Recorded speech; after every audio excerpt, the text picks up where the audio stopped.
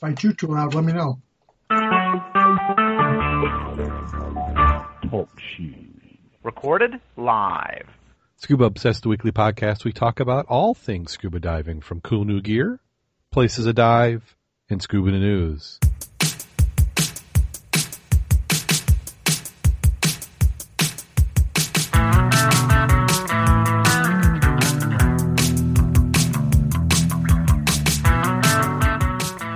Scuba Obsessed episode 286 was recorded live June 16th, 2016.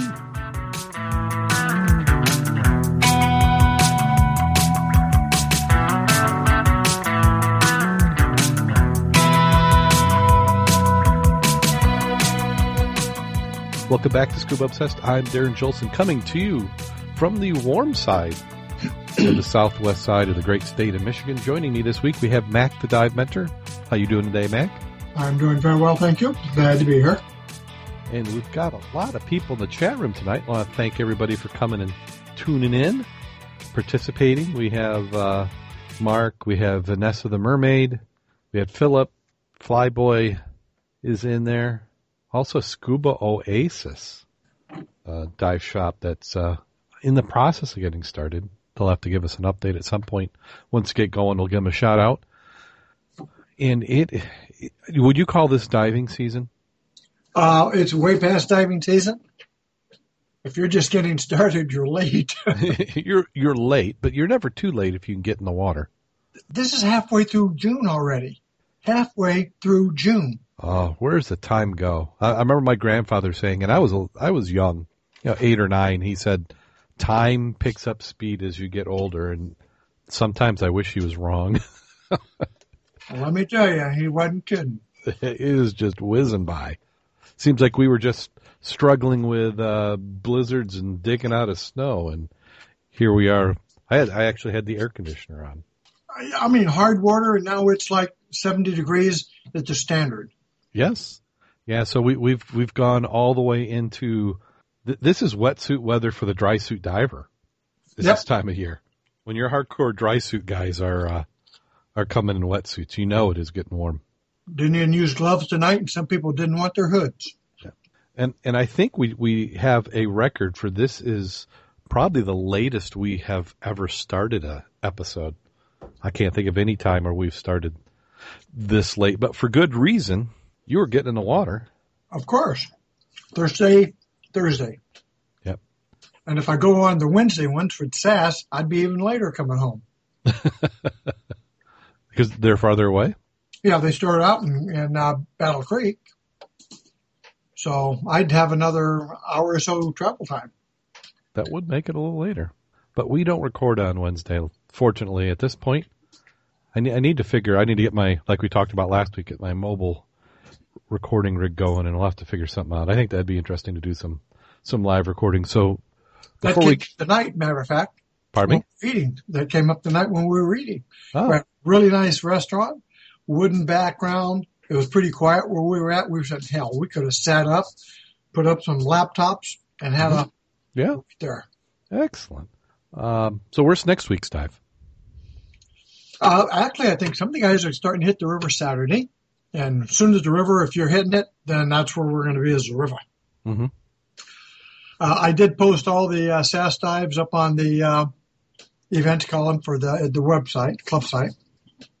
We still need to tweak on that because when you go to it, it's a little askew. Yeah, they still got to get back in my account, and I think it's a case of one of those things where I was doing a batch of updates to all the websites to get everything current. And I think I turned the security on just a little too high. So I need to get back in there. Well, use my password if you have to. Because the URL, I think, is a little different, too, for the admin side. I think I was trying some security plugins. And then work has been crazy. And we, again, back on the Scuba Obsessed website, which is www.scubaobsessed.com. I do have somebody lined up who has volunteered to help us. And I owe him an account. He can't really do much updating without an account, so I've got to get some time. Hopefully that will happen tomorrow, but it could take me even longer.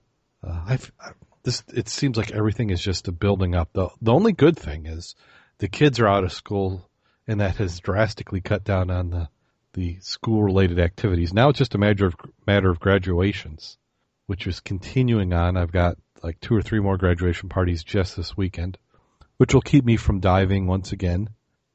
So let's go ahead and jump right on into the news. Let's see, I got my show notes.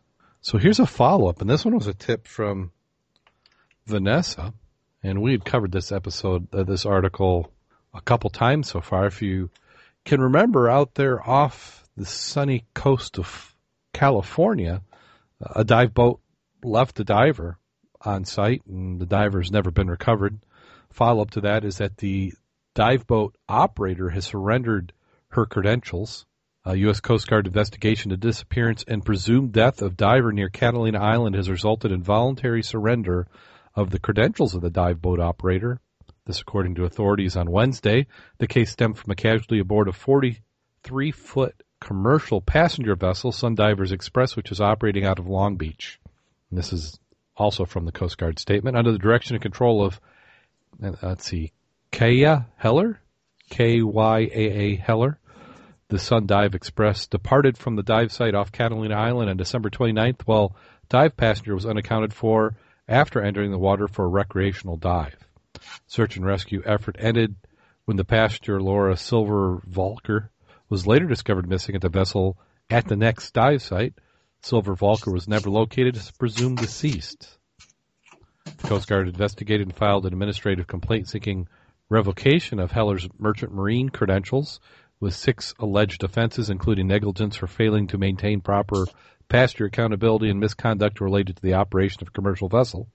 In lieu of appearing at the suspension and revocation hearing before federal administrator law judge, Heller elected to voluntarily surrender her merchant marine credential to the Coast Guard on June 6, 2016. By surrendering her credential, Heller is no longer authorized to serve as a master of a commercial vessel, the Coast Guard said. I wonder if there's a little bit more to it, because she had a hearing, which she would had to have given testimony to maintain her license. I wonder if the insurance companies may pressure you to not go to the hearing and surrender your license. Don't know. Because anything that you would use to defend yourself could actually be used in the case.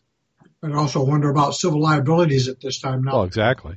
Yeah, because anything you said, I mean, if you fessed up to it, like, oh, yeah, I made an honest mistake, then you've admitted your responsibility and lined yourself up perfectly for a lawsuit. So, tragic event. I'm sure nobody wanted to do it, but it's just one of those things that needs to be policies and processes need to be put in place to make sure you do not leave divers. Yeah, especially if it's me. Yeah. Well, maybe it means that you have to put more people on the boat, meaning that you've got additional staff. Somebody's got to be responsible for that. And ultimately, as the captain of the vessel, you have the top responsibility. And since she didn't testify, we don't have really any information. Now, that if you surrender your license, can you still serve? Could I say that was me and I surrendered my license? Could I still drive the boat, but with somebody else being the captain? It would sound like it. Mm-hmm. Yeah, Vanessa's saying she was working as the dive master. Well, if she was working as a dive master, was she not in diving the boat? I don't know. Yeah. Vanessa's in her chat room. She's in that part of the country and has a little bit of insight. Oh, she's saying Vanessa's saying the lost diver was the dive master. Oops. Now, how does that happen? I'm just trying to envision that. If I'm the captain of the boat, I mean, a random passenger being left is pretty bad, but leaving your dive master? Youch. Yeah, I agree. The comment from the chat room is jacked up, and that certainly is. Just don't piss off the boat captain if you're the dive master. That's what makes you wonder. Wow. See, that's a whole other separate liability, because a dive master is a professional position, I'm assuming. Even if you weren't getting paid, it's still considered to be a professional rank from PADI, assuming that's the certification. Wow. I mean, I would think that you would check in with your dive master. How would you have asked your dive master if everybody's on board? It also makes you wonder whether or not she was a dive master as part of her qualifications. or and experience, and not dive master for the charter or the boat. Oh, okay. Yeah, but either way. And then we have, here's a follow-up to, if you remember the SS Central America, treasure hunter's attorney has been ordered to pay $225,000 as a sanction for hiding inventories of gold recovered from the shipwreck, the SS Central America. The SS Central America, which sank in 1857 hurricane, taking more than 400 people and approximately $200 million in gold and silver to a watery grave. Ship sat undisturbed on the seafloor for more than a mile deep until treasure hunter Tommy Thompson found it a high-tech search expedition in the late 1980s. It was said to hold one of the largest reserves of lost undersea bullion in modern history. Court filings showed that after Thompson began pulling gold from the wreck, various insurers came out of the woodwork and sought reimbursement for insurance payouts delivered some 130 years earlier in connection with the ship sinking. Wow, that's just an area of law that's just got to not be fun. That's why you keep your mouth shut, get the gold, and don't say a damn thing. Wow. Well, that's just me. I'm just... Oh, so you salvaged the wreck, and then you got the people who insured it coming back after you for picking it up? Shouldn't you be able to charge them for the cost of finding the wreck? Say if you spent several $1 million looking for the wreck, you got to say, hey, that's the cost before you get penny one. Admiralty law is a little squirrely. Yeah. Yeah, I would say I'd want to look into that, but I don't know if I do. I don't think I do. Thompson's attorneys battled through 2 Admiralty trials and was eventually awarded the vast majority of the treasure in 1993. But the lawsuits kept coming. 2 investors, Dispatch Printing Co. and Donald Fanta, filed yet another civil claim alleging that they were left with nothing to show for their combined $1.25 million contribution to the recovery expedition. Oh, so the first part is that the insurers were denied their claims, but he had partners who didn't think they got enough. The 6th court affirmed sanctions against the recovery's attorney, Richard Roble, last week for hampering the enforcement of the court orders in bad faith. Defendants turned over an inventory of gold sold to a California Gold Marketing Group in 2000, but turned over no prior inventories. Through years of litigation, Roble repeatedly assured the court that Recovery and Columbia Expedition turned over all inventories of gold recovered from the SS Central America, but when a receiver was appointed to liquidate the company's assets, it found 36 file cabinets containing records stored in a basement, a duplex owned by Roble and partially leased to the defendants. Within the cabinets, the receiver found thousands of pages of treasure inventory never produced during litigation. The court ordered Roble to pay $225,000 attorney's fees as a sanction for the time Dispatch spent uncovering his fraud and pursuing its motion for sanctions. The Cincinnati-based appeals court affirmed the ruling by refusing to notify the court of the existence of inventories created prior to the California gold sale inventory and falsely claiming the California gold sale inventory was the only inventory in the defendant's possession. Roble hampered the enforcement of the 2006 consent order. This is according to Judge Danny Boggs said, writing for the 3-judge panel. Panel found ample evidence that Roble knew of the existence of the undisclosed inventory, meaning his actions were indeed in bad faith. Even if we assume Roble did not know the specific facts of the inventories were located in a duplex during his misrepresentations, a claim which Roble has not convinced us of, Roble surely had enough knowledge about the inventory that when his clients told him that California gold sale inventory was all they had, he could not have believed that statement. Well, when the receiver found thousands of pages, makes you wonder. Yeah.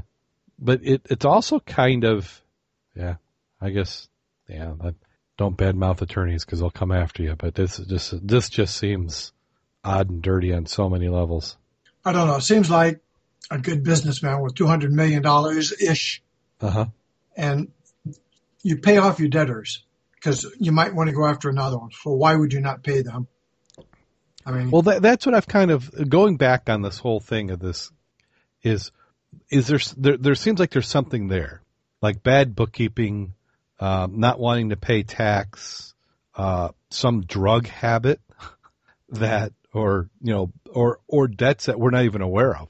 Maybe these are the unconnected investors, and he had lots of investors who would break legs if they didn't get paid. This is all speculation, but it just makes you wonder why people would go this. Is it just greed?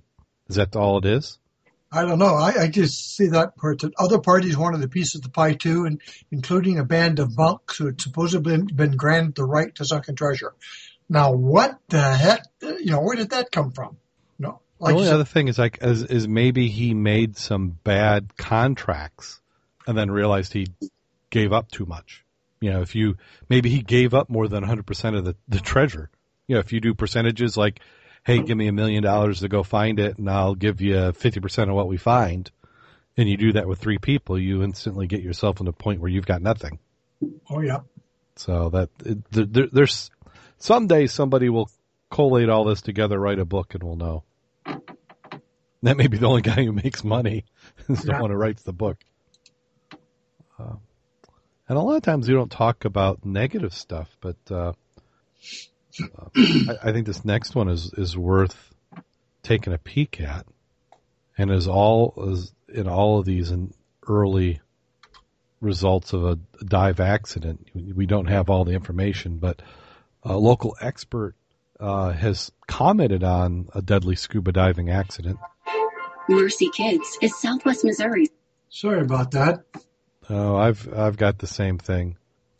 I'm trying to figure out how to shut it off. I don't know if you can. Surface Children's Hospital. Yeah, and I hit it and then boom. Yeah, it's all sorts of fun. How can our 150? I can't read it because of that. Yeah, I'll read it for you.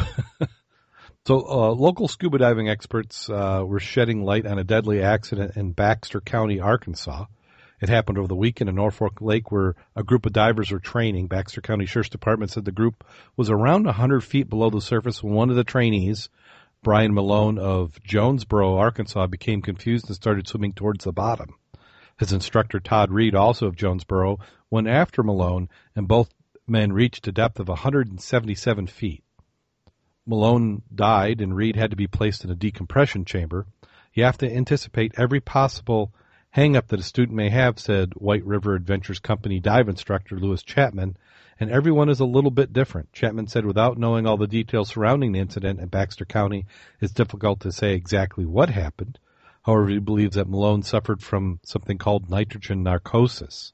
The more pressure you're under, the deeper you go, the more reaction your body may have to high levels of nitrogen in your blood, and narcosis is similar to intoxication. Chapman says it isn't uncommon for recreational training classes to reach a depth of 130 feet, but he says that's past the normal. Air becomes toxic. See, and I'm going to disagree with him. A recreational training class, it's not uncommon. I would say it's absolutely uncommon. Because if you look at many of the dive agencies, even though down to 130 is considered the recreational depth, they call like deep diving 60 to 80 feet. You're right. Down to 60 is normally around here what they consider okay. Mm-hmm. Anything past that is deep diving, and that's extra training. Yeah. And what they don't say here is was this an open water dive? What type of training dive was being done? Well, because if you're in an open water, I believe the standards for that is that that the bottom can't be deeper than the maximum recreational depth. Yeah, in the chat room they're saying that deep dive is 60 to 100 feet. Yeah. Yeah. And a lot of times when you see it in instructions, they try to keep it to the 60-foot end. A lot of that will depend on the facility, but I'm guessing if they reached 177 feet, that was probably the depth of the bottom. Were they in a quarry? Norfolk Lake. Yeah, open water classes max is 60 feet. Yeah, that's what I thought.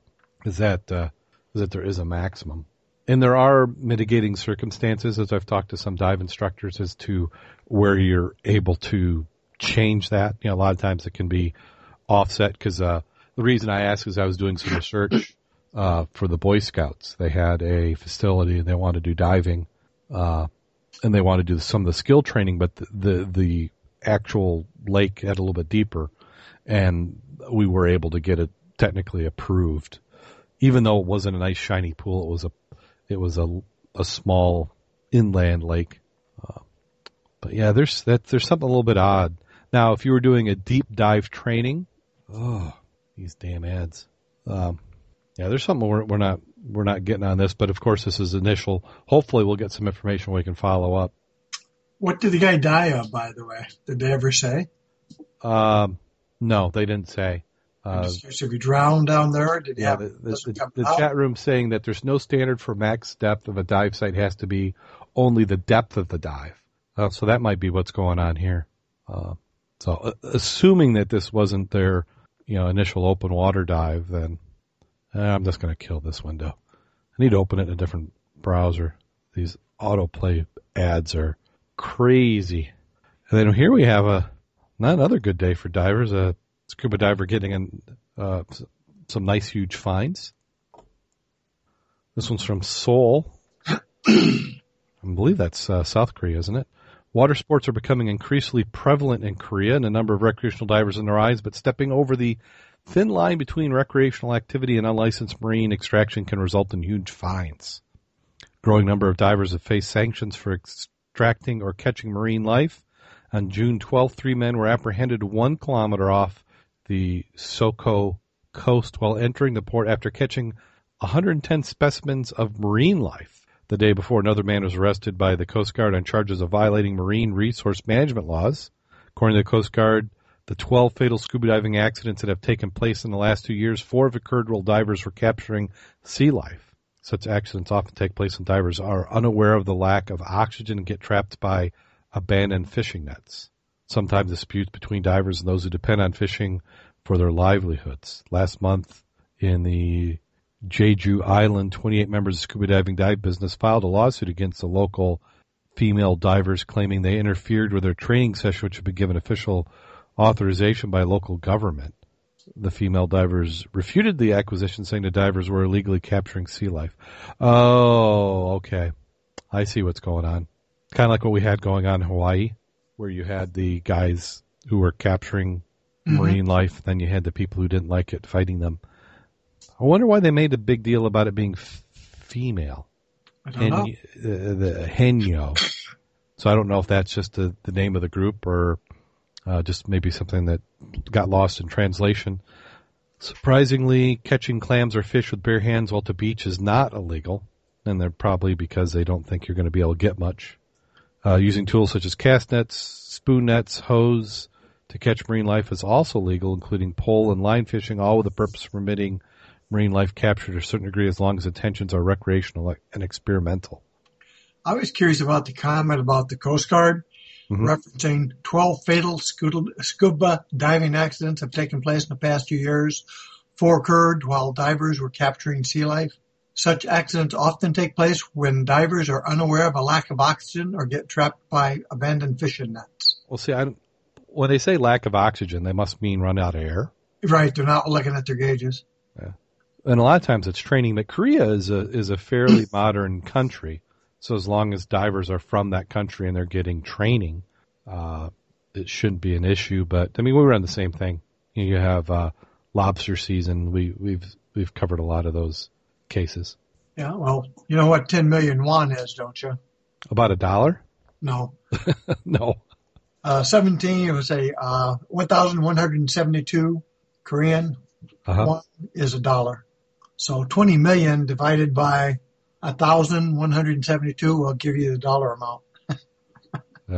You gotta do math. It's almost midnight. I'm not doing math at this point. Let me see. Let me pull out the calculator, see what that works out to be. So you said what was the fine? It said what, 20 million? 20 million. So 20. So just 20 million divided by 1,172. So that comes out to $17,064. Doesn't sound as bad that way, does it? Well, that's still a lot. That's a serious amount of money. Well, when we were diving or listening tonight, they had an article on a guy who just lost his boat, all his fishing tackle, his car, and his truck for overfishing at some lake here in the States. He had something like 38 huge bass and 41, what the hell's fish? Another type of fish, which was way over the limit. Mm-hmm. So they fined him very heavily and then took his car, truck, boat, all as fishing gear. And the moral of the story is be a really poor guy with nothing worth taking. And Yeah. You're in a rowboat. yeah, there's a lot of discussions I've seen recently on the seizure laws that they're really not just because you can go to certain extremes. And we get it in the United States, not only for what they call poaching or overfishing, but they also do it for drug offenses. Well, they're talking about the ones, and I'm totally with these people, that if you're not charged with the crime, then give me my stuff back. And they're not doing that. Oh, I see. So say they seize everything because you were caught with it, but they never actually get around to charging you. Or you are not found not guilty and you can't get your gear back. Now, that's totally wrong. That is completely wrong. Yeah. Because that's a violation of due process. I think so, too. And they're getting away from it because so many people are bitching about it, which they should be. Yeah. Now, give me due process. Well, and it's another case of this is the political portion of the show, but the reason they've been able to get away with it is it was largely enforced on the drug cases, and the people couldn't afford defenders. You know, they usually have other issues going on, but you have enough people fight it because I'm sure what's going on is that they're seizing all this stuff, throwing it in a warehouse, and then they do their once a year auction where they auction it off, Yes. and since. You know, because if is seized items evidence? Because they may have all the evidence they need just because you happen to be in the car when they caught you doesn't mean that's evidence of the case. So they may not be keeping that evidence. Usually they tag evidence and it's got, an expire date past when the court case is. I'll have to ask some of my current law enforcement contacts how that's going. Yeah, and the chat room saying the same thing we are. If you're not charged with a crime, you shouldn't have your stuff seized. Absolutely. Or it should be returned. Yeah.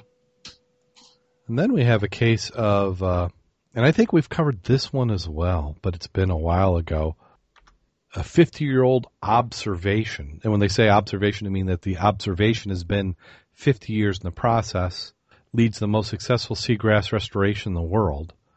Jeff Bastian noticed seagrass disappearing from the harbors in Albany, where 50 years ago he would have never predicted the observation would lead to the most successful seagrass restoration in the world. He noticed a decline in the distribution and health of in Latin names for seagrass, known as a ribbonweed, an oyster in Princess Royal harbors in the late 1970s. Yeah, people do not need to see me. You know the name's bad when they start abbreviating the Latin. Seagrass is vital to healthy marine ecosystems, provides food and habitat, improves water clarity, reduces coastal erosion by stabilizing sediments, filter nutrients, oxygenates water, and absorbs carbon dioxide.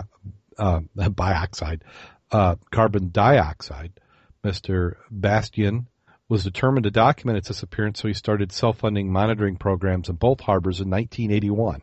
The GPS technology was not being used widely or economically, so he spent countless hours scuba diving both harbors to record changes in seagrass species and densities at different depths by hand. He also used aerial photography. In 1988, his monitoring showed substantial seagrass losses of 80% from Oyster Harbor and 90% from Princess Royal Harbor.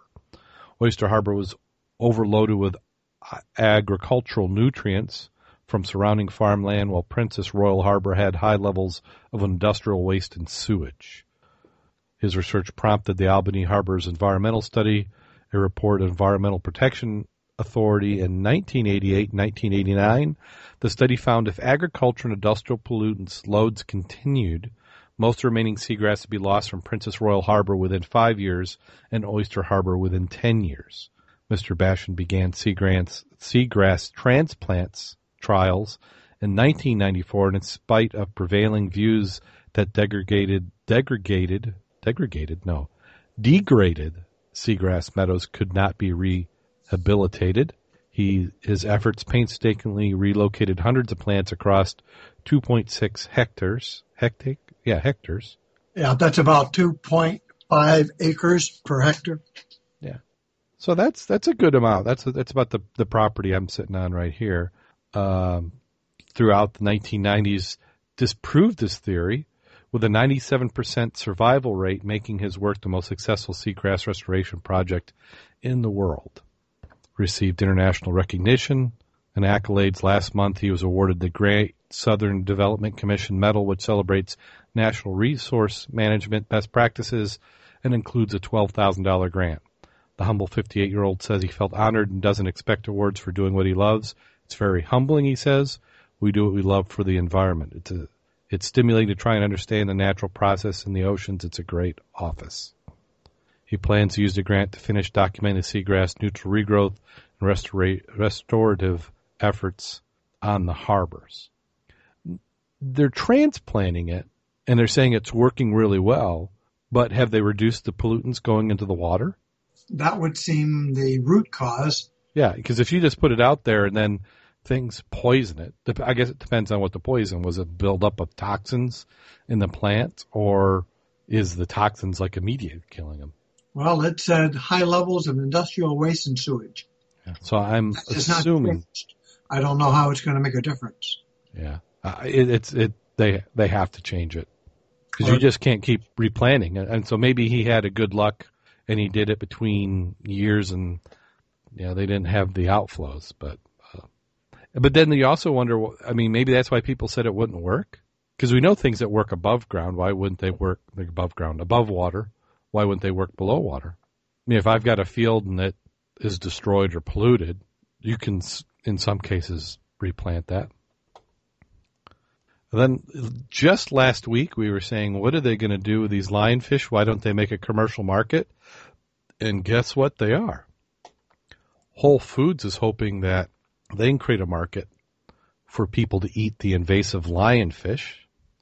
They said since nature isn't solving the problem, they're hoping that by creating a demand where people eat it, that'll create the economic system whereby lionfish will be harvested in great numbers. Lionfish have proven they have no predators to keep them in check in Florida waters. They're destroying a delicate ecosystem of coral reefs. Whole Foods started carrying the fish in Florida locations in April, said David Ventura, the chain's seafood coordinator state. He said the goal is to offer the fish year-round at upscale grocers' 26 Florida locations and create demand to encourage the fishing industry to keep killing them by thousands of pounds. Sales have been solid, Ventura said Thursday. The company has been blown away by positive customer feedback. The publicity is very happy we are selling it. Oh, the publicity, the public. Yeah, I think that calls for another drink. The reason they are so happy is because they are aware of what the lionfish is doing. Just before noon on Thursday, Whole Foods and Endale Mayberry Highway received 50-pound delivery of the fish. They sat stacked on top of each other in a box of crushed ice. The seafood department carefully unloaded each fish into a metal display case filled with ice, let out a gasp when he saw one of the big guys. The Whole Foods location started selling the lionfish 2 weeks ago, said Mario Torres, who helped manage the Tampa store. As word spread about the stock of lionfish, it's been hard to keep up with demand. He's had to turn away at least 4 people Wednesday night who came in after dinner time in search of lionfish. They're getting a steady... They're heading to the store solely for the lionfish. They don't say how much lionfish is going for. Yes, it is. Fish is $9.99 a pound. Holy that! Whoa. I go fishing myself. $9 a pound, Mac. We goes on sale once a month for $8.99 a pound. Wow, $9.99 a pound. I'm assuming. Now, I'm not a Whole Food shopper. We've got one in South Bend, but I mean, are they? That seems expensive. Yeah, but remember we talked about this last week. That part of the problem would be how do you process it, because you've got a poisonous fish, you've got to clean it, fillet it. That is more human hands-on. So it costs more money to produce that pound of fish. Well, I guess so $9.99 a pound. Right. Knowing what I know about economics, the guy who fished it probably got $1.25 a pound. But if they're that prevalent and that, and they're spearfishing, you could make pretty good money. Yeah. I think you could. Huh. Well, there is, at least they're giving an outlet. So, hats off to Whole Foods for giving them an outlet. And if there's demand there, it's just going to increase, and they'll come up with some sort of medium. A Well, good day is 200. A bad day is 20 pounds. A good day is 200 pounds. Right. I was looking at the other little part though. She said the lionfish display caught so-and-so's eye. She could see the eye, scales, and spikes. So it didn't look ready to eat, which means then you still got to prepare it your way. That's even better. You don't have any real processing. Right. You throw it on ice and you let it, cook at your own risk. She can't cook fish after learning the best way to prepare lionfish is by sautéing in a pan with lemon, butter, and light seasoning. She thought maybe it was worth experimenting with. The staff said it wouldn't leave a fishy smell in her kitchen. She cut off the spikes, removed the spines, and scraped off the scales, walked out with 2 small and tidy fillets. Oh, no, she didn't. Somebody else must have. Is that did Whole Foods fillet it for her? Gotta go back and see whose name belongs to who. We need to talk to David and see if he's Yeah. Catching any of those and what he does with them. Yeah, because it was the department manager who went and cleaned it. So I don't know if that was just a service. And then here they give you the instructions. Here's how you prepare lionfish. Whole Foods will fillet the fish for you so you don't have to deal with the venomous spines yourself.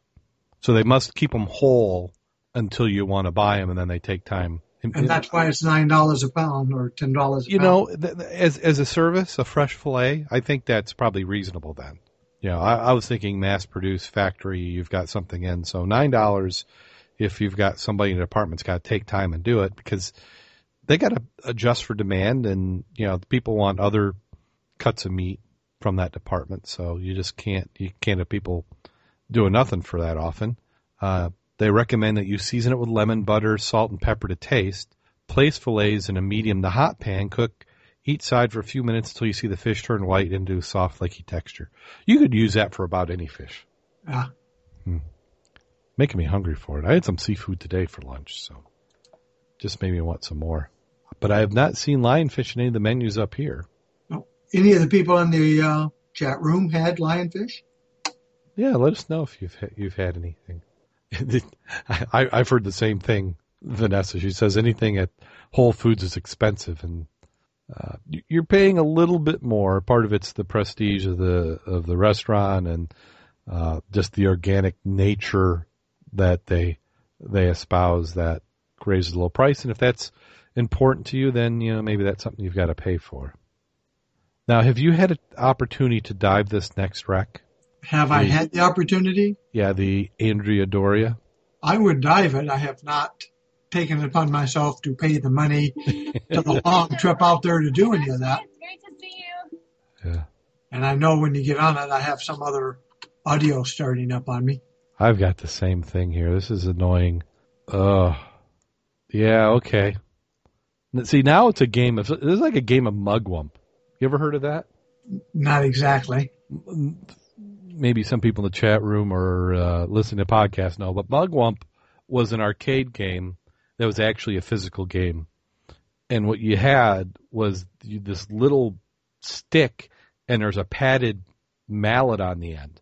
And these little fiberglass prairie dogs would pop up, and you'd have to hit them as they popped up. And the game was called Mugwump. And that's what it feels like with all these video ads now. As long as you have that you're looking at a page reading anything, they will randomly fire. So I think it's given me an idea for a new app, a Whack-A-Mole. Why did I say Mugwump? I think you're right. Whack-A-Mole. Mugwump. What's Mugwump? Maybe that was another game that was a knockoff of it. So new footage is showing that the Andrea Doria shipwreck is starting to break down. It sank in July 25, 1956 off the coast of Nantucket. It was a Swedish cruise liner, the MS Stockholm, that struck the Italian liner Andrea Doria, sending the ship to the depths. For decades, the wreckage has been fodder for divers who dubbed it the Everest of shipwrecks. Last week, a company, OceanGate, sent a manned submersible down to map the wreck using sonar to assess the condition of the remains. The team wants to create a 3D model of the 697-foot shipwreck to help them understand the wreck's decay over time. Steel ships with aluminum superstructures like the Andrea Doria and so many wrecks from World War II are very common, potentially polluting. So a lot about their decay process is not well understood. Since scientists captured the last image of the wreck 2 years ago, there have been drastic changes. A large section of the bows crumbled, entire superstructures collapsed. And isn't that the way with all wrecks? They decay at a somewhat constant rate, but you can have a storm, which can cause it to break down, or at that moment in time when that critical infrastructure breaks down, then it collapses. And we've seen that in a lot of the wrecks, like the Ironsides we talked about. It may look like a full wreck, but when that part that holds the upper decks on collapses, then you see something visibly different rather rapidly. Over a short period of time, a couple of years, that wreck was a rubble wreck now. Yeah. And so we've seen that in other wrecks, which are much older than this, so I'm not surprised. The thing is that it's such a deep wreck. Wait till you see the new video on it. Oh, I haven't seen it. Is there video on here? No, there is not. Kevin was down on it last week, Sunday. Did a solo on it. You're talking, we jumped to the Ironsides. You said, so he was on the Ironsides? Ironsides, right. And visibility, you could almost see one end to the other. Oh, I like it. He got some good audio, some good video, he said. Yeah, I dove that once where I could see that far. And what's interesting is every time I dive it, it's like I've never dove it before. I just see things that I didn't realize they were the way that they are. And part of it is because we're breathing air. So we're not doing mixed gas, and it's a deep dive. It's 125 feet, and I always get just a little bit narked on it. I get that tunnel vision. That's why you want to use some nitrox, because I like nitrox on that one. On the Ironside, you use nitrox? Yes, I do. So what mix gets you an MOD of 125? I guess I'd have to look at the chart. When you say 120, it depends on what you want. 1.2 to 1.6 is what a lot of people use. Mm-hmm. And I'll use 38 mix. And I use the air table. I'm just using it for a protection factor for me. So again, make sure you consult your tables before you do a dive and have a bailout. Certainly on that dive. That's a deep one. And Kevin has learned that firsthand. A lot of guys have learned that firsthand. And that seems to be one of the wrecks that you discovered on, too. Well, that or you'll have an auto inflate at 130 feet. Ooh. That makes your day really interesting. Wow. That's almost a voluntary trip to the chamber. Yeah. Now, when they did that auto inflate, how did they actually go to the chamber, or did they go down and recompress?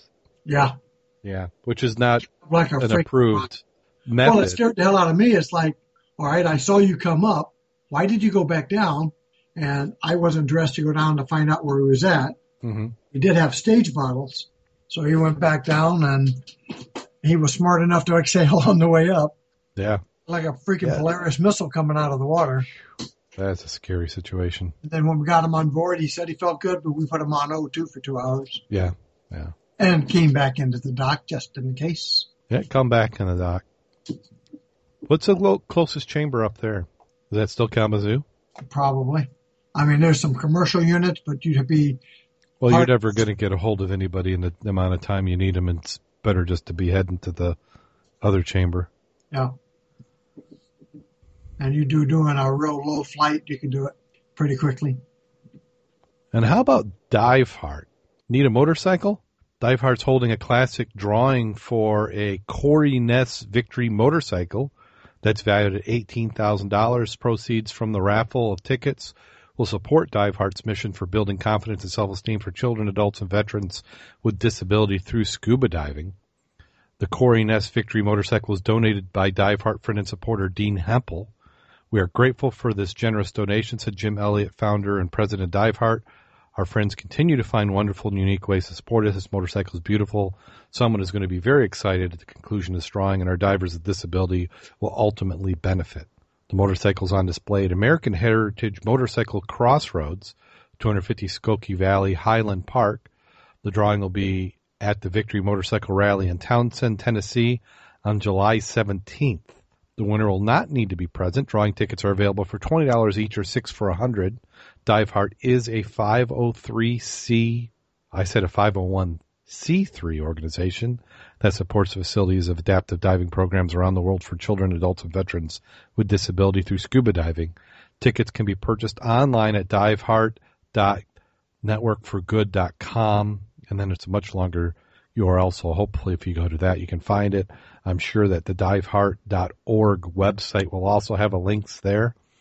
And I've said it a few times that we really need to have Jim Elliott back on to give us an update on how Diveheart is doing with their mission. But this is great, somebody donating this motorcycle. Nice bike. Yeah, if you like a motorcycle. I feel much more confident diving than I would on that bike, though. Yeah. That's I keep telling my son. My kids are in the driving age. My daughter's got her license, and my son is starting driver's ed here in a couple of weeks. And the draw of motorcycles is attractive to him. And I say, anybody I know who's been riding long enough has all had to dump their bike. So it's not a matter of if, it's when you're going to have to lose it. And the chat room is saying definitely worth the $20 donation. Oh, what's this audio now? You talking about the Queens College student? Yeah, I don't have any idea. Queens College student helps tackle dyslexia with scuba diving. He's taken on a challenge and taken up scuba diving to conquer his dyslexia, which I've worked with people with dyslexia before. It's actually more common than you would think. And the person I worked with was actually a typesetter. Her job was to typeset. And she was an adult when she was diagnosed. She'd had it all her life and just couldn't understand why things were tougher for her. Nathan's hobby helped him get kickstarted in reading. It also helped him achieve a master scuba diver rating. Can you hear me, Mac? Yes. Why is it Skype is saying we have no microphone detected? Well, that's odd that you can hear me. Oh, I hear you good.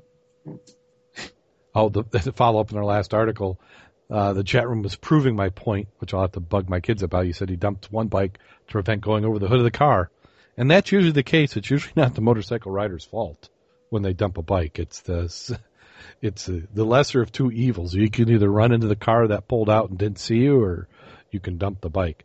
But Nathan Harrison's hobby not only helped him kickstart his reading, but also helped him achieve master scuba diver rating.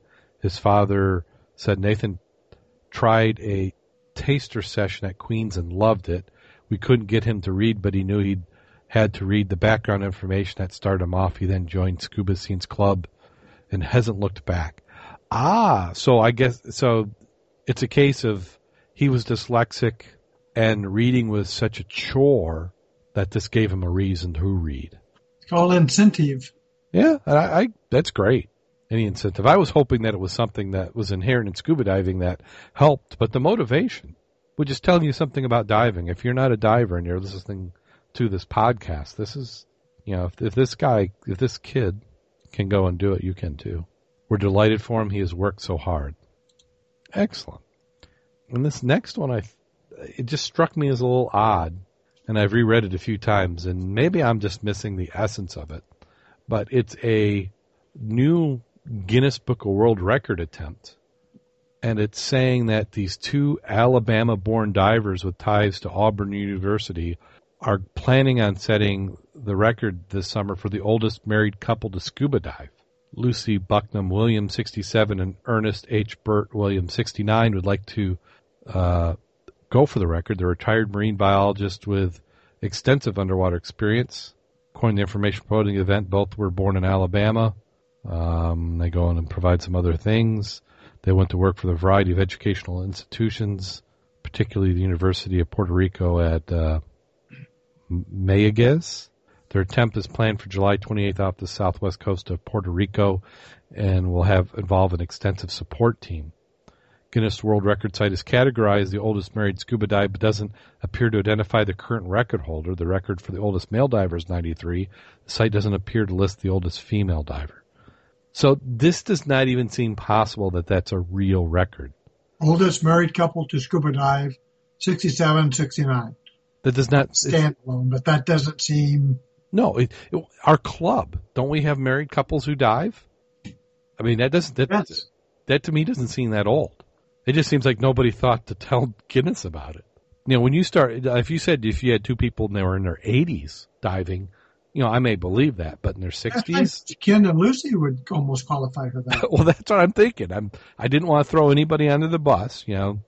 People may think they're much younger, but the Mud Club does have a few experienced divers. Yeah, so I think the Mud Club. Yeah, maybe we need to bug Ken on Tuesday. Say, hey, because does Lucy dive? Yeah, she's qualified. Yeah. Yeah, that's what I thought. But sometimes it's just, who would have thought? Who would have thought that's just being the oldest to dive? And I bet you this is one of those, if they get this, that very rapidly that edges up because people are going to hear about it and go, wait, we're diving and I'm older than that. I can beat that. Yeah. But I'm not going to hold it against them. I mean, if nobody's claimed it, go and claim it. Sure. Are they doing it as a fundraiser? Doesn't say. But these are not your everyday divers either. No, Together, they've made more than 6,000 dives all over the world. I mean, there could be a record in that. Just the most dives together as a couple, as a married couple. I mean, I would believe that. Yeah. So good for them. How about this for? We sometimes make fun of what people find in the bottles under the ocean, but this is something that came off an 18th century shipwreck in Australia. I like the bottle. Did they show the bottle in the? Oh, yes. Light and fresh, world's oldest beer brewed from shipwreck bottle. Yeah, when I first 20-year-old. Yeah, and what I didn't realize, and maybe this is just something in modern life that things keep changing, kind of like how corn today probably is different than corn 220 years ago. The same is going on with beer. Museum announced this week it recovered live yeast from the 220-year-old bottle of beer, making it possibly the oldest surviving yeast in existence. The bottle is thought to be a sort of chemical time capsule capable of offering researchers a taste of the way people used to drink. Now, wouldn't all modern yeast be derived from an older yeast? I have no clue on that aspect. There is, I was watching something on sourdough bread, and there was a place in San Francisco that had this fireproof cooler. And I guess, and I apologize if I kind of slaughter this, but to make sourdough bread, you take a donor from an old piece of bread. Like you keep growing this yeast constantly and you pull off it. And it was over 150 years old, the dough that they were pulling the yeast off of. So I can't believe that there aren't examples throughout the world of yeast that's this old. But I guess if you don't look for it, you don't find it. So this is a good example. So they took the yeast, they worked with researchers to find a way to extend the yeast, and they've actually made beer from that yeast. So what they're doing is they're saying that by following recipes from that time period, using this yeast, you're going to get a better sample of what it probably tasted like. They said they're seeking funding for the museum to study the yeast further, explore to possibly recreating other historic brews. Possibly the wreck has also given us the world's only pre-industrial revolution brewing yeast. The bottle was recovered from a wreck of Sydney Cove, a small trading ship that sank off the coast of Australia in 1797 with a cargo holds full of goods from Calcutta. Divers excavated the shipwreck from 91 to 94 and recovered a bottle of beer along with many other well-preserved trade goods, including tobacco, ink, textiles, wines, and spirits. The museum says the shipwreck is well known for its range of preserved fragile organic materials, which rarely survive an other century-old wreck. Red wine recovered from the wreck could also offer insights into microorganisms that were present in people's diets 220 years ago, according to the release. Why did it take this long for them to talk about something they did 1994? Well, that's when they excavated the wreck, so maybe they're just now getting to the working on all these details. 25 years? Yeah. Maybe the guy didn't like beer. Maybe it took him this long to get funding. Oh, I like the photo. I agree with you. Those are some nice photos. Nice bottle. It's got to be shallow, too. I bet you it was. I see a dredge in the back. See the back behind the bottle? Mm-hmm. Dredge behind it? Yeah. Yeah, it doesn't look very deep. Oh, remind me after the show, somebody was asking about a dredge. So after the show, I got to ask you a question. Klein Engineering, get their catalog. Very, very nice. Okay, I think... Did I preempt your question? No, that was not the question. But it could be the answer, though. Dredges to be added to a reef off Ocean City. Let's see if we can open this link without some audio or video auto playing. In this case, they're sinking a dredge. They're just not adding it? Adding sounds like a dredge. Mathematics. State officials plan to sink a dredge a few miles off the coast of southern Ocean City this week to add a new portion of the artificial reef for marine life and local anglers. As part of New Jersey's Artificial Reef Program, the New Jersey Division of Fish and Wildlife, the Division of the State Department of Environmental Protection, will sink what they describe as an inland dredge from the state's Ocean City Reef, which sits at 3.5 miles offshore. The vessel is prepared for sinking in Norfolk, Virginia, which add a roughly an 80-foot by 20-foot area to the reef there, according to the program coordinator, Hugh Carberry. Carberry said the dredge is set to be sank Thursday, barring delays, which would be today. Since the program started in 1984, the state has assembled 15 reefs, 13 in federal water, 2 in state water.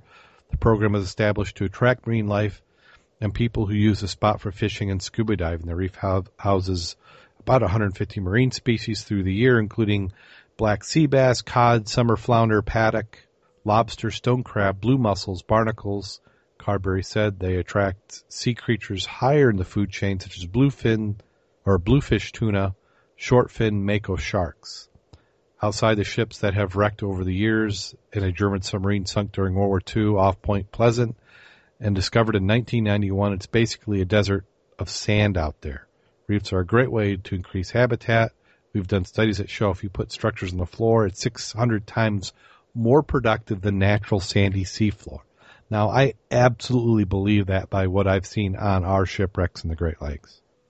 He said the dredge, which was used to dredge harbors and other inland waters, will serve as the 7th sunken vessel of the Ocean City Reef and the first since 2006. It'll also be the first dredge added to one of the state's reefs. The tugboat will be placed in Atlantic City Reef on the same trip. About 200 vessels have been added to artificial reefs statewide. They are just making Michigan look like we are lazy. Actually, they're just polluting the oceans, all right? That's what some would say. But economically, we need to get our act together in Michigan and create this. We've already got a dive wonderland, but it's hard to get people excited about our old wooden shipwrecks, especially on our side of the state when they're breaking down like they are. Yeah. You have to have a little imagination to understand shipwreck design to be able to see the collection of wood boards and realize how that corresponds to the shipwreck. But if you were able to sink a large vessel, get people there, then you could encourage them to come back to dive some of the more historic wrecks. So I think we really need to step it up to get the same thing going on here in Michigan. Because here the state's doing it. The state's picking up the tab. Oh, yeah. And they're not doing it out of the kindness of their hearts. They think there's an economic benefit to it. That's why they're funding it. And I would say the economic benefit would be just as valid in Michigan. So good for them. And I don't know if this is necessarily where I would naturally think there would be gold, but people are finding gold in a shipwreck that is actually in the desert. Sounds like a Clive Cussler novel. So miners find, and be prepared for an annoying ad to play, 500-year-old shipwreck filled with gold in the Nambian Desert. The wreckage of a 500-year-old Portuguese ship filled with gold coins has been unearthed by miners in the Nambian Desert. The haul was discovered by diggers from a diamond company, which we all know as De Beers. It's believed to be worth upwards of 9 million pounds. Archaeologists confirm the wreckage is that of is that Jesus or Bomb Jesus? I will let you say whatever. Yeah, I probably insulted somebody by saying that. The ship will set sail from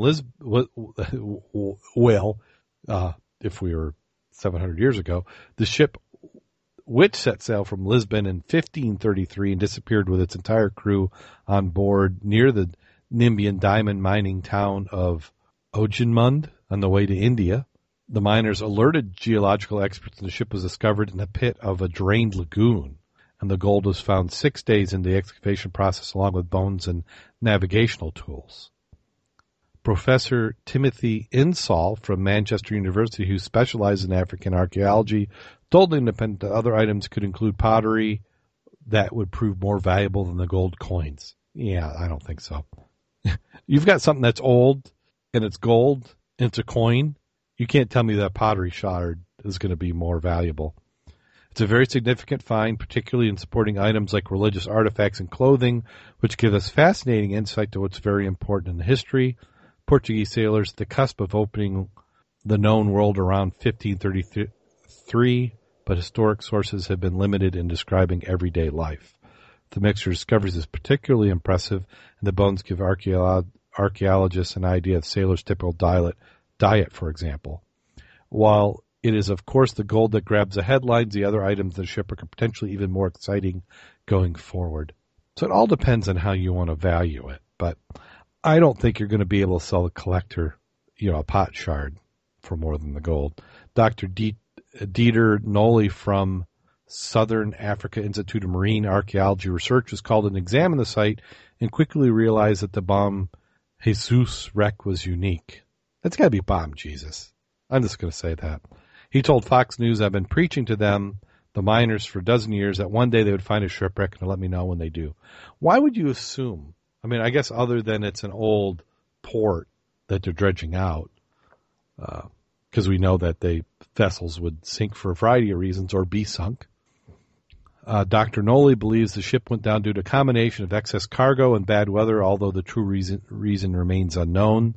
The wreck was first discovered by a geologist in April 2008, and experts are now only realizing its hidden treasures. He confirmed the Nambian government received the gold haul as the right was waived by Portugal, which that's got to be a story in itself.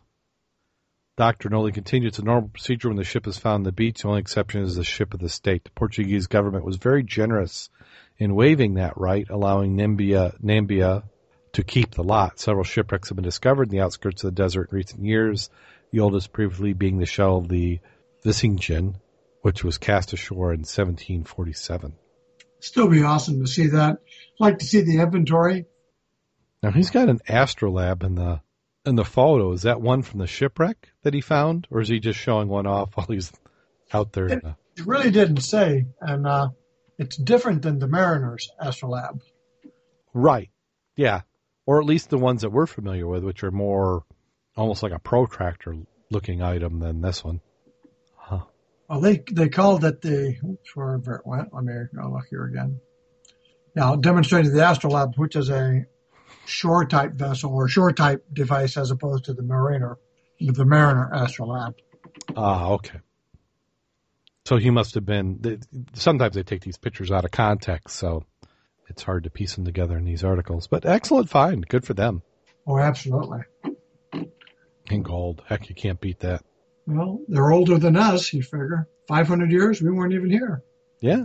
Nobody even thought about looking for us at that point in time. Well, that does it for Scuba News, but we do have a couple videos.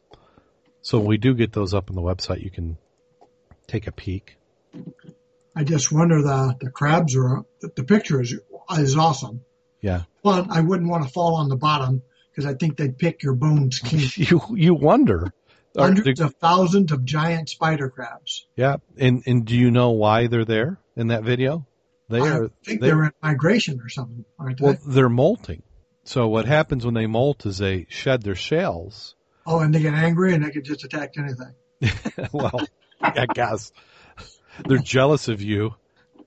No, what's happening is that they're molting, and by being congregated in numbers, any predators are limited in the number they can eat. So it lets the ones who don't get eaten survive because they're vulnerable. With the hard shells off, then they're just kind of nice and chewy. And underneath, they've got their new forming shell, which hasn't solidified yet. So in this molting process, they congregate. And I want some of those because I like crab legs. Yes. 2-inch crab legs sound really, really good. Yes. And heck, that could be a premium product. Hey, Whole Foods, where are you? Add that to your line fish. But that does look like if you fell in the bottom there, it would be an Indiana Jones movie where you would, it'd be like piranha. Well, I kept swimming in a straight line for 5 minutes and saw thousands and thousands. How many did you take home for supper? Come on. They didn't say, but an excellent video. And this is just the things that you have a chance of seeing when you go and do some scuba diving. Or And unfortunately, this next article, the article was written by somebody who spent almost no time in effort in getting facts right. The title says "Scuba Diver Speared by Swordfish Terrifying Video," which is clickbait if I've ever heard it. It was an AOL, and I'm thinking it's a fairly current. But when you watch the viewer, the first thing that comes to mind, this is not a scuba diver; it's a hard hat diver. Yeah, looking at the depth, that's your first clue. Yeah, and what happened is, for some reason, this swordfish is swimming and he gets entangled in the commercial diver's gear. And you got to give one heck of a lot of respect to this hard hat diver, because it didn't look like he panicked in one at all. It was just like, well, something's different and we're going to go to our plan and I'm going to get back on the cage and ride to the surface. And that's what he does. But that fish, did they say? They say what happened to the fish? Didn't say. Yeah.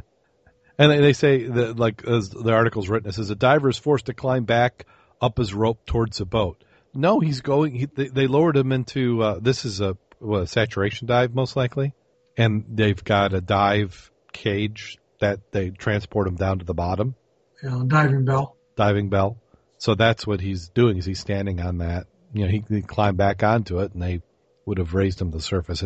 It's cropped, but they've had almost 2 million views as of when we're recording this. They said he shot with a spear gun. Now, this is with the guy who got killed, though. This is a different guy. Oh, this is a different one. Right. This guy went in, shot it with a spear gun, but it impaled him in the chest. Oh, okay. And they pulled him in, and he died. But this is a little different. They're just saying it's not unusual for somebody to get stuck by one of those guys. Oh, by the swordfish? Yeah. Oh, and that's why they got a sword. Yeah. That's why you bring a gun to a sword fight. Yeah, yes. You got to do that. Better bang stick. They got a little bit, another Indiana Jones moment. Post the link. Let me see. Did I not give them that link? Here. Sorry, that. If you're in the chat room, I don't say I'm usually pretty good. I'm sometimes pretty good about pasting them in there. So here we go. Sorry about that, Mark. But that was a nice video. And let me paste the other one in if I didn't give you guys that one either. The crabs. And this looks like the Tasty Crabs version. That's the only time you don't mind having crabs, huh? Yes, exactly. Any crabs that's appropriate with butter works. Well, that does it for Scuba News. Now, I have to say, Mac, I did read the Mud Club newsletter this month. I'm usually bad. Like I open it up and then I immediately get distracted by something else. But I thought this one was exceptionally good. And let me see if I can find it again. Because you had one section in there that I think that we need to share with other people. Well, it came up because at the last meeting, our president said, okay, anybody got any comment on the contents of the newsletter? And it's like, duh. So our comment was, is anybody reading that stuff? And I had several people call me, or when I did this month's, email me back and said, I read it. She shamed us into reading it. And it's always good. I mean, it's not bad. Sometimes I just think we get a little bit numb. It's a good reminder, and that's what we need to do. I don't care what kind of experience you have. That's like every time we dive and go out to eat, I always like to do a round robin and say, okay, what did you learn this time? Either good or bad, or so you can learn, what did you do good? What did you not do good this time? And if you want to follow along when we talk about the Mud Club, it is mudclub.scubaobsessed.com. The menu, which is now a little bit jacked up that we're going to fix, has the newsletter section into it. And you can get to all the newsletters for how many years we've been doing the newsletters online. We've got to have 4 or 5 neat years on there. Yeah. And each one is good. It's like, not that I want to discourage you from reading dive magazines, but you can get a little bit of information right here. And what I liked is and I'll read it almost verbatim. Each diver in the dive group shares equal responsibility in conducting and for the conduct of a dive. When all divers understand and agree with the premise that the diving group can protect itself from individual and collective harm, know your personal limits and take time to examine and evaluate your dive habits. Do not rely on experience of other divers in a group. And this, I think, is important for people in the dive club. A dive club is not meant to be a certifying or trading agency. everybody's friendly, everybody's helpful, and we want to help you out. But you can't rely on it. It's not fair to the other divers in your dive club for you to just assume that they are going to save you and that you can just relax. You need to be vigilant. This is a risky sport. As a certified diver, you're expected to recognize the elements which are outside your level of training or comfort zone. Is your responsibility to acknowledge that and voice it. Always remember, anyone can be called off a dive at any time. In other words, it's always okay to say no. And I have to say, when I was the younger diver or the newer diver, I was very concerned because there wasn't a lot of money. So you had quite an investment just to get to the dive site. You know, you had your air fills, you had your equipment buys. I'm renting equipment in many cases, and you get on that boat and then something's not right. You hated to have to call that dive because that might represent, it might be a couple of weeks before you can afford to go back out again. But if you die, you don't get another dive in, or you get a permanent dive in forever. And where'd that come from? Was that a Dan article? Right. It's called Dan Smart Guide Dive. It's basically the whole section of it talks about dive mistakes. Mm-hmm. No matter what your experience is, it's stuff that you make. So I like to look and learn by somebody else's era and try not to do the same darn thing. Those are the best ones. Let somebody else make the mistake. So excellent. So another good one in the Mud Club Dive newsletter. And we will take members from outside our area, won't we? Yes, we have people who live in Alaska and things like that. So, yeah. So if you want to get us on Facebook and look at us. Yeah. And if you go to Facebook, then you can always go over to the club site, take a look at the newsletters. Excellent. The back issues. We also had a few people in the last week who have put their pin in our fan map. So you can go to Scuba Obsessed website, search around there, and I should tell you how to get there, but maybe it's more fun if you have to find it. We've got our Scuba Obsessed fan map, so you can go and put a pin in the map and show everybody where you're at, and you could be as anonymous or as transparent as you want.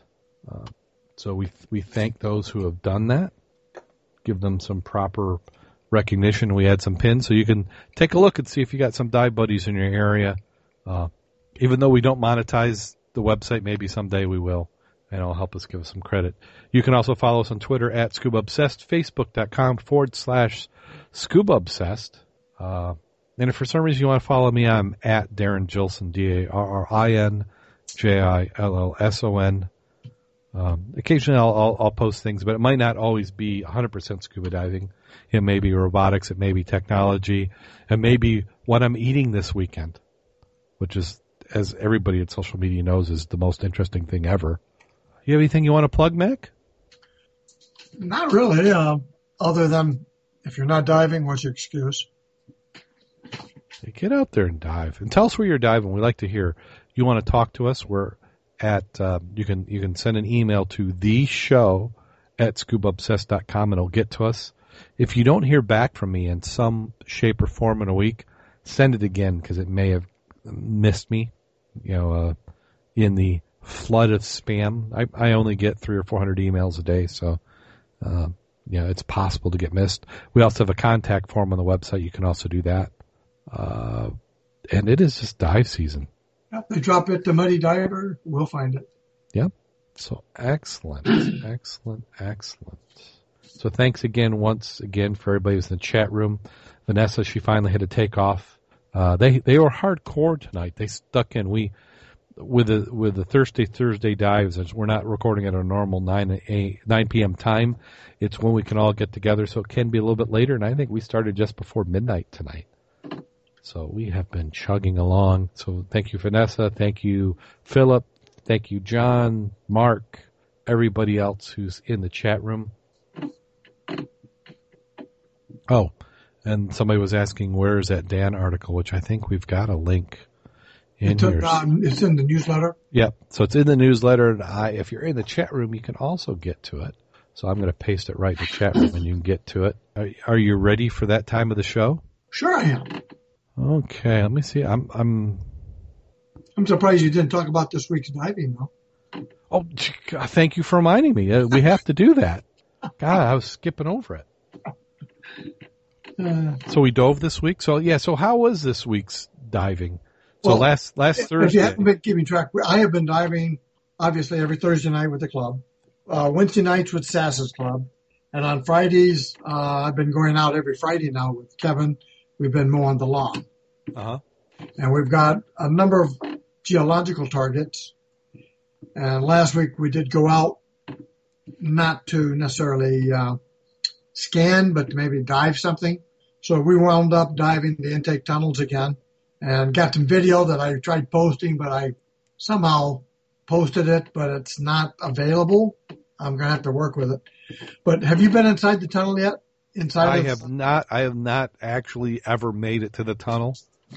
Okay, so I went back inside the box, Mm-hmm. went all the way down under the ground again, and the intake tunnel that used to be clear, Mm-hmm. it's now filled up with sand by maybe 2/3. Really? Yeah. So Yeah. what was making it clear before and now it's... The hatch cover that used to be on top Uh-huh. been removed. So Oh. there is a big square that's available not only for me to enter, but for sand to enter. Oh. So that's the only thing I can think. It's been quite a while since I've been down there. Ah. And then later on, we went ahead and did a night dive that same night on the North Pier. And the visibility as you went around the pier, was very good. And we were actually getting battered by fish. The fish were attacking you? They would run into us. Ah. And I'm talking some good-sized fish. It's like, what the heck is going on here? So And I kind don't of Cooper know if River it's attract- battered. If it was attracted to the lights or not. Huh. But amazing number of fish down there. It was a fun dive. But so we've been diving quite a bit. Excellent. And I think the river dives may start Saturday. Excellent. Good news. And they're going to be hitting, we hit the Havana again. You know that, right? Oh, you hit it again already? Yeah. And they tried to hit it again Sunday. I think Bob was talking doing Havana on Saturday. This Saturday. Different company were thinking about doing the river. Yeah. Saturday I have it's actually my dive buddy Jim's youngest son has graduated from high school. So I've got his graduation to go to. And I got a nephew to go to, a great nephew. Yeah. So I'm not sure if I can fit one in. Plus I need to do some dive gear maintenance, something about a high pressure hose that is like leaking like a sieve. I hear duct tape helps. duct tape and high pressure. That might be something to videotape and do with a bailout. So how was Lake Cora tonight? Actually, Lake Cora tonight was excellent. We had easy 15-foot fizz. Now that is a record for me diving in Lake Cora. I've dove it a couple times, and just to give people an idea, Lake Cora is a lake that's not far off of the 94 highway, which connects Chicago to Detroit. I think it's on the north side of the road, isn't it? Eagle Lake's on the south side? Yes. Yeah, so on the north side, and usually did you go in the public access there? Yeah, we went to the north, to the east side. And it's a small lake. It's like a lake you might see in a subdivision where you've got 100 homes that border the lake. And that one, if I remember right, had you have a seaweed level where maybe about 15 feet down, and then there's like this hard barrier, and then it goes no seaweed, and it's kind of dark. Yeah. Max depth is only 52 throughout the lake. Yeah.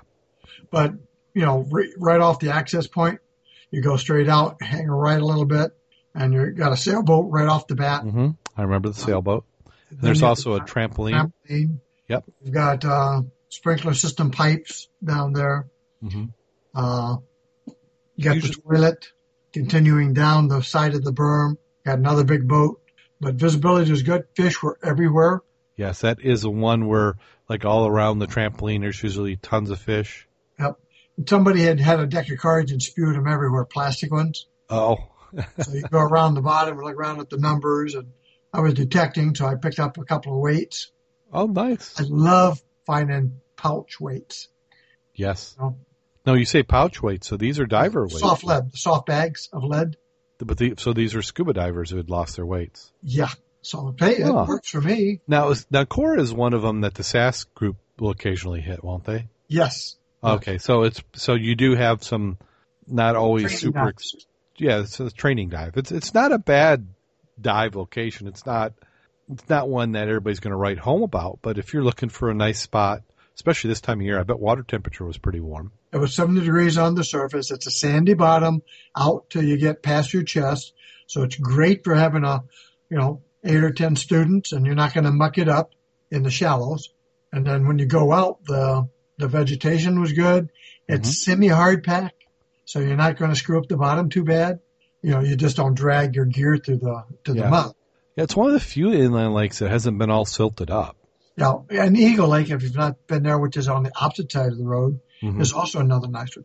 No unique items down there other than good water. Eagle Lake, there is an engine block. If you come out of the boat ramp, go to the right, stay just a little above the edge of the line where it goes from seaweed to. I've been out in the middle with Kurt, where it seems when you get in that dark area, if you like old beer cans that are mostly rusted away, there's a bunch of them in the bottom. But those are good. Pretty nice. Those are good. Very pleasantly surprised. Paw we've been doing, but visibility has been 3 to 5 unless you go out about. Kevin went to about 50 feet last week, went below the scud layer, and with a light you could see pretty good. Turned the light out and it was ink. Yeah, we're getting that time of year. Pawpaw is a deceptively large lake, quite a bit bigger than Lake Cora. Yeah. Yeah, Lake Cora and Eagle Lake are both good inland lakes if you get blown off of the big lake this time of year. But if you're doing some grubbing, I bet you occasionally can get lucky. But like you said, it was hard packed. Yeah. And of course, Lake 16, that's in there again, and that's a real good dive out there. That's a real good dive, but that's such a haul for us. Kevin actually launched his boat this time and hit a couple of scans on the bottom, which are interesting. Excellent. Yeah, I've wondered about that. I wish he'd have done more, but he was more interested in doing a tech dive. Yeah. Yeah, he's getting some good training in now. Yeah, he's doing it step by step. And like I said, he's up to his deep diving now at 150. Yeah, he's just diving all the time. That's how you get good. You just keep diving, keep improving. Well, he did the Ironside solo, which was a little iffy, but the weather was good. It's buoyed. Now, when you say solo, he was the only one in his boat, too? Yeah, he was the only one out there. Yeah, I mean, single guy, no close family. I guess you can kind of do it. It's a little beyond what I would attempt, but he did doubles, bailout, stage bottle. Oh, so he did doubles and a bailout. Oh yeah, that deep. He's got tech gear for it, with separate regulators on each, isolators. Then he had the tie-offs on there so he could get rid of his equipment, on the surface, tagline out, even though we didn't need it. Yeah. So he did all the right things and everything worked. Calculated aspect, but yeah. Well, I mean, it's I think everybody deserves their chance to make decisions like that. Yeah. For me, the challenge of doing that, and I'm not criticizing Kevin because I think he's a good diver and a good friend, would be if you did have something go wrong, you could be in a situation where you could have a hard time driving yourself in. So even though you've got all your gear, say you came up a little quick and you were able to get yourself in the boat, you now have to dive it's maybe 40 minutes, 30 minutes to drive from the wreck into the bay, into the harbor. And off though, I'd put myself on O2, call up the Coast Guard, say help. Yeah, and that would be the smart thing to do. That way he'd be buoyed. They know exactly where he's at. Yeah, because it's a known spot. I'm sure they've got that in their charts. Yeah. So, excellent. So everybody's getting some dives in. I see that we're talking about this weekend. Bob was saying something about that he was thinking about doing Havana again, which is kind of puzzling why they want to do Havana again. But excuse me, there's a lot of stuff out there you haven't seen yet. What's something since we've been diving a couple weeks ago? Well, it'd be really interesting to follow the anchor chain out. I'll take the detector down and see if I can actually find the anchor. Okay. Well, I mean, it's good. It's just usually Bob's got his schedule, and you get the Ironsides, and then you do the Ann Arbor 5, and then that gets him warmed up for his summer tech dives where he starts to hit the deep stuff. But it's good that the Havana's got some interesting objects for people to go take a look at. Do you realize Sheboygan is 2 months away? Oh yeah, it's getting close. We're past the midway point of June. This is what I'm saying. You need to get out there and get ready, because if you're going to go up north and hit the big wrecks, you need a little time under your belt. Yeah, so if you're in the northern hemisphere, you're in prime diving season. If you're in the southern hemisphere, you're probably dreading that your winter season is still going on, but there's light at the end of the tunnel. Well, I think, do we have any other dives? Did you get in? Did you do any more river dives or anything? Yeah, but it was about 1.5 viz. Oh. Nothing you're going to talk about. Okay. Yeah, but you got to keep giving that a try. Okay, and then just for, people over time who have talked, and I thought we'd mention it last week, but we didn't get around to it. Muhammad Ali passed away, and he was actually a resident of the town that I live in, Berrien Springs. So, we're sad to see him go. He was a great member of the community. He donated a lot of money and time, many community projects, athletic fields, parks. Was just a real nice guy. And unfortunately, I never had a chance to meet him personally.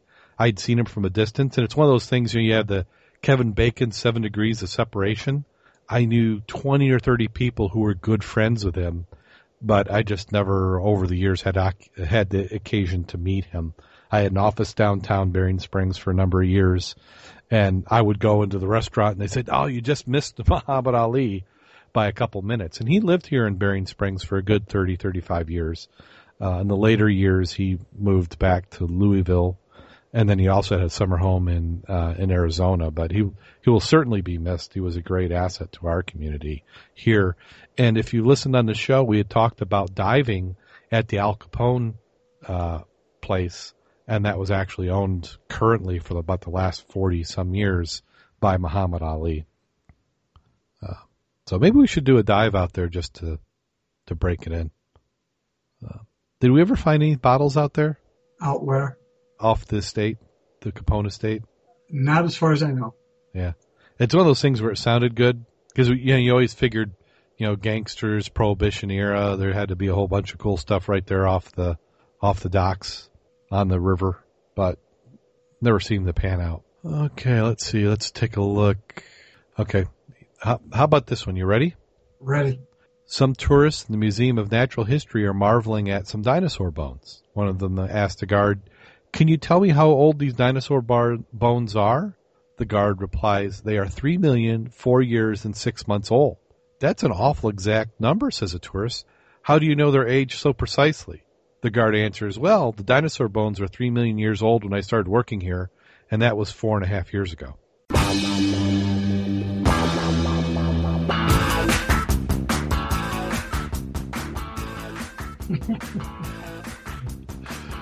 It's as accurate as anybody else's number. Exactly. Yeah, and we said they were bad. So, on that note, go out there and get wet. And stay safe.